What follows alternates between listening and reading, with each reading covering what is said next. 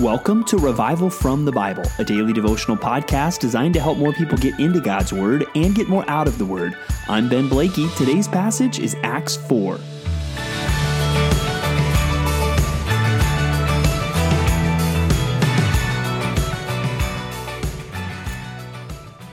No doubt we are all familiar with signs that we might see driving, especially in maybe a downtown urban area, a sign that says one way, and then tells us which way the traffic must go on that street. But if you have been paying attention for any length of time to kind of the Christian subculture in the United States of America, you have no doubt seen signs saying one way and pointing up.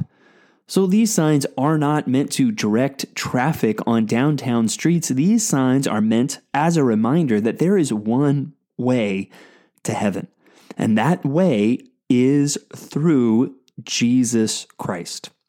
And today in Acts 4, we are going to see something that reminds us of that, and one of the most powerful presentations of that reality in the Bible. So let's look at Acts chapter 4 together.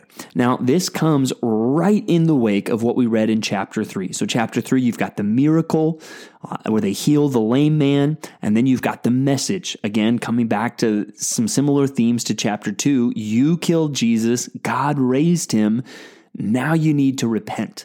And so in the midst of all that, as they're speaking to the people, the priests and the temple and the captain of the temple guard and the Sadducees come upon them. And it says they're greatly annoyed. They don't like that they're have this crowd at the temple, and they certainly don't like that they're telling people that Jesus rose from the dead. So they arrest them and they put them in custody until the next day.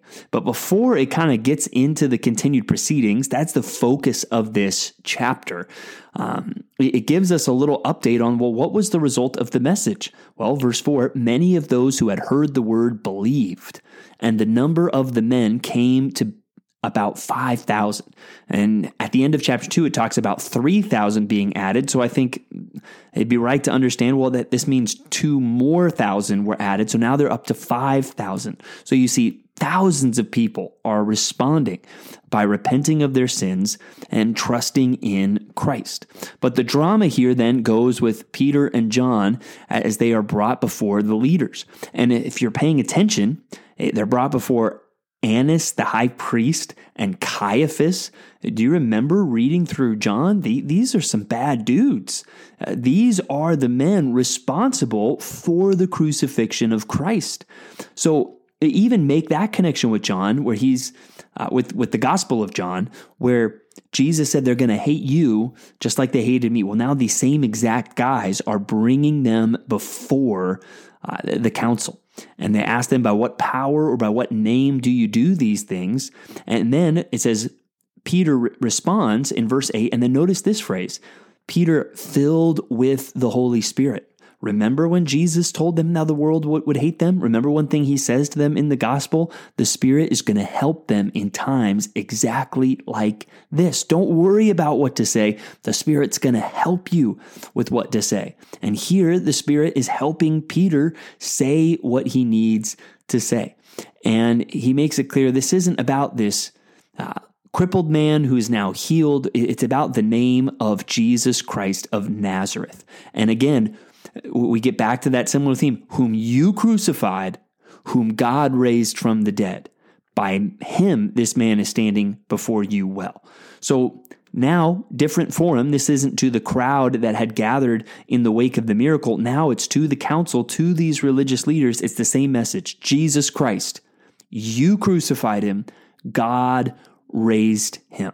And now he speaks more, though, of the importance of Jesus. In verse 11, this Jesus is the stone that was rejected by you, the builders, which has become the cornerstone.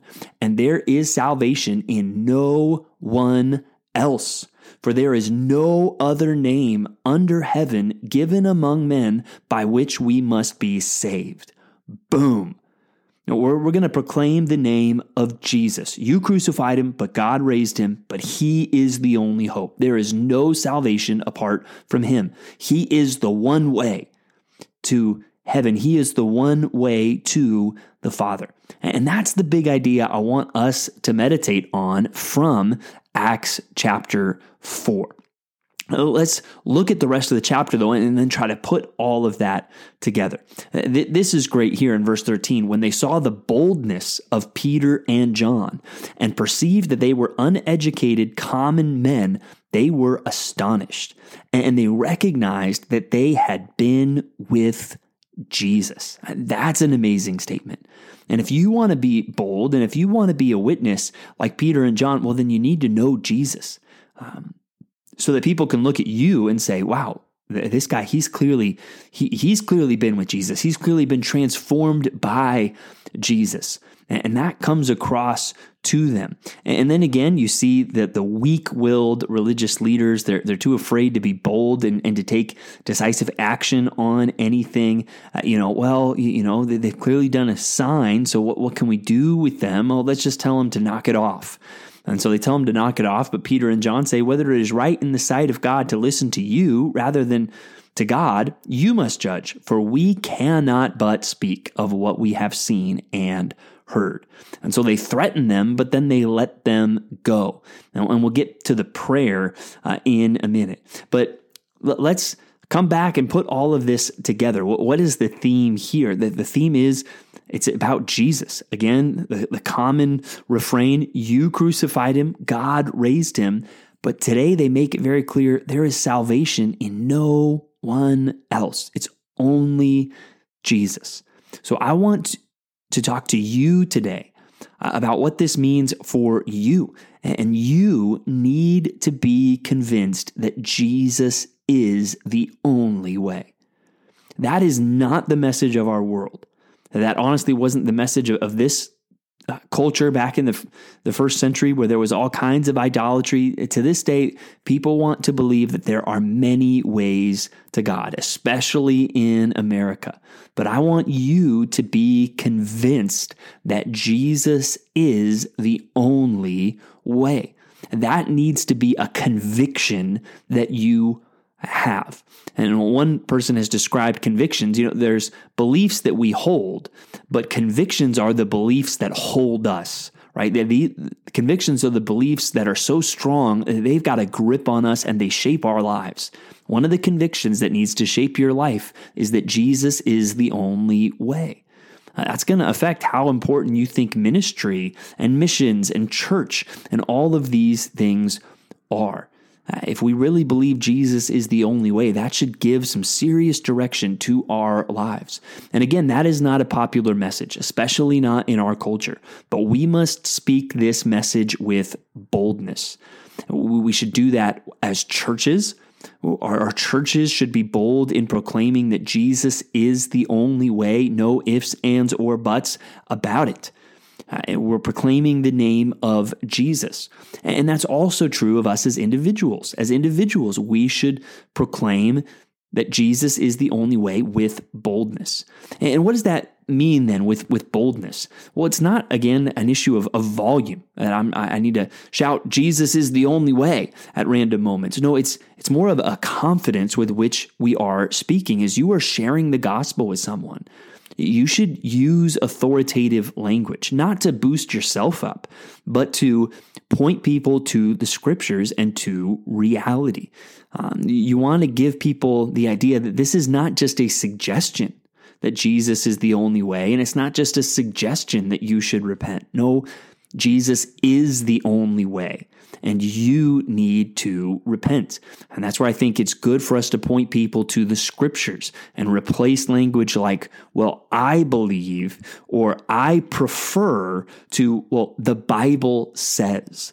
There needs to be a boldness that comes across with a rightful authority in evangelism. Now, obviously, we always want to be polite in our conversation. I guess how God would define being polite. We don't want to be rude. I think it's good to listen to people, to try to understand where they are coming from. I think that's good, but don't let listening to other people mean, well, then I'm just not going to say what God clearly says. No, I want to be bold in proclaiming the truth.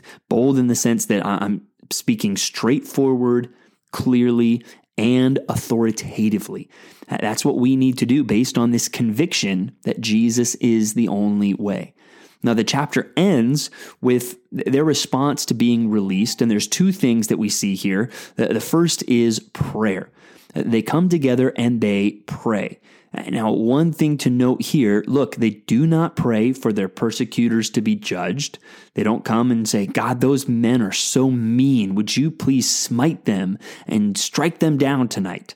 No, that's not what they pray. And they don't even pray, God, this is really hard. Can you stop? Can you stop the persecution? No, they come and they ask for more boldness. They quote Psalm 2, why did the Gentiles rage and the peoples plot in vain? And talk about how that's being fulfilled in their midst. But then they ask God to look upon their threats, but then they ask God, give us more boldness, that we would speak your word. We're not going to stop proclaiming the gospel. And that should be our heart, no matter how unpopular this message that Jesus is the only way gets in our culture. That's the message we are still going to proclaim. And so we need to pray for boldness. And also note again how prayer is emphasized in the book of Acts. That's one of the other main takeaways I hope you get from this book is the importance of prayer and how God uses prayer to advance the church. So see how God even does that here.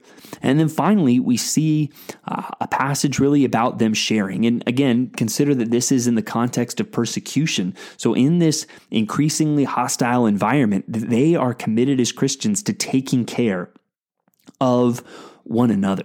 And just kind of a way to end this, I do think this passage, as we see the life of the early church, should really be something that God uses to help to kill materialism in our own lives. This life is not about being rich. It's not about having all the creature comforts and luxuries of the world. It's about following Christ. And so when persecution comes, we're not going to let that stop us because we're not living for the material things of the world. And we are going to be helpful to our brothers and sisters, even when that comes at a sacrifice to us, because it's not about the stuff. It's not about the money. It's about Christ, and it is about his people. So that's another thing we're going to see, and that's going to kind of then set up the next chapter. It's in the context of this giving that really leads to the drama of chapter 5.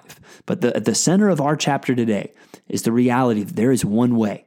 There is one name that can save, and that is the name of Jesus. When the world looks to us, whether that's to our churches or to us as individuals, may they get a crystal clear and bold answer on that Jesus is the only way. May we, with the apostles, be able to boldly and confidently say that there is salvation in no one else, for there is no other name besides the name of Jesus under heaven given among men by which we must be saved.